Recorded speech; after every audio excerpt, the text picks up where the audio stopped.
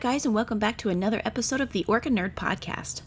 So this time of the year up in the Pacific Northwest, this is the busiest season for researchers and doctors who work with the orcas out in the wild. Due to that reason, I don't think I'll be having a guest on the podcast until probably January of 2021 at very least.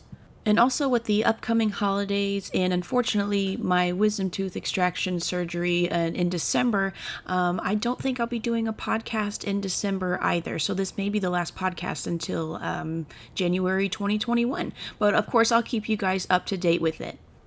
So with this potential gap in between podcasts, I thought a great topic for this episode would be orca books.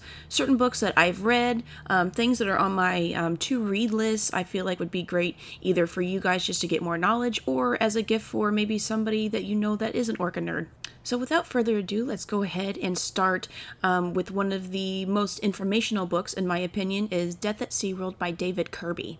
And again, as I said, this book is packed with information, and I will let you know now that I have not read all of this. I usually read bits at a time to make sure that I process all of the information. Death at SeaWorld incorporates Dr. Naomi Rose and Dr. Jeffrey Ventry as the main characters, if you will, to follow throughout the book. The book consists of 3 parts altogether.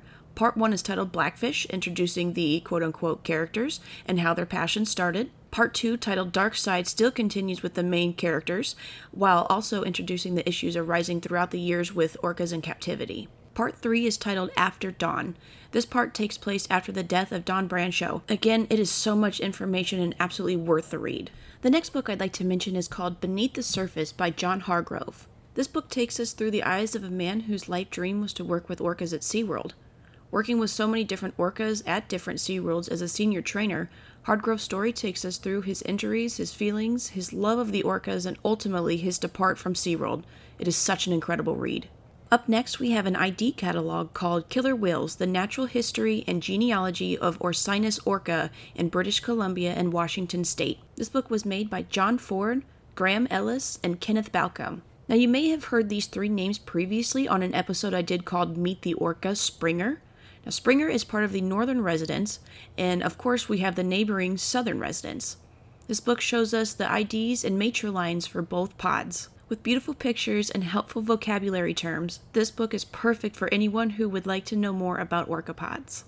So we are about to venture into my obsession with Keiko the orca. These last few books surround him specifically. If you'd like to learn more about Keiko, go ahead and click on the episode titled Meet the Orca Keiko, and this episode is taking you through his life journey. So the 2 books that I'm about to mention are the same topic from different perspectives. I will say it again that I am anti-captivity, but I want all the audience members to make their own decisions. Seeing things from 2 different perspectives is sometimes the only option to make a rational decision, in my opinion. So Freeing Keiko is by Kenneth Brower. It's a book about Keiko's journey from being Free Willy to a wild whale. The opposition to this book is called Killing Keiko by Mark A. Simmons. While Freeing Keiko is written in the grand journey of Keiko's life, Killing Keiko is written in the perspective that releasing Keiko into the wild was killing him and not saving him. The next book I would like to mention is a book called Keiko Speaks, written by Bonnie Norton and Keiko. Bonnie is an animal communicator. She hears the thoughts of animals and writes them down as logs. She talks about her time chatting with Keiko at the Oregon Coast Aquarium. I know this book may seem a little odd, but again, I'm obsessed with Keiko, and anything that I can read about him, I will read. So this last book is more kid-friendly. I wanted to add this so if any orca nerds wanted to pass on the orca obsession to their little ones, this is a good one. This book is called Keiko's Story, A Killer Whale Goes Home by Linda Moore Kurth. Again, this takes us through Keiko's life with pictures in Mexico, Oregon, and Iceland. It also has charts of the different sizes of his tanks, the volume of water in the tanks, and also his progress through each move. This is just a small list of books that I have read that I think is a good place to start if you are an orca nerd. There are so many more books that I cannot wait to read, and hopefully I will be able to do a part 2 eventually. So this wraps up this week's episode, and I hope you guys are all staying safe, and I want you guys to have a wonderful weekend. And if we don't get to chat until after the holidays, happy holidays, all my orca nerds.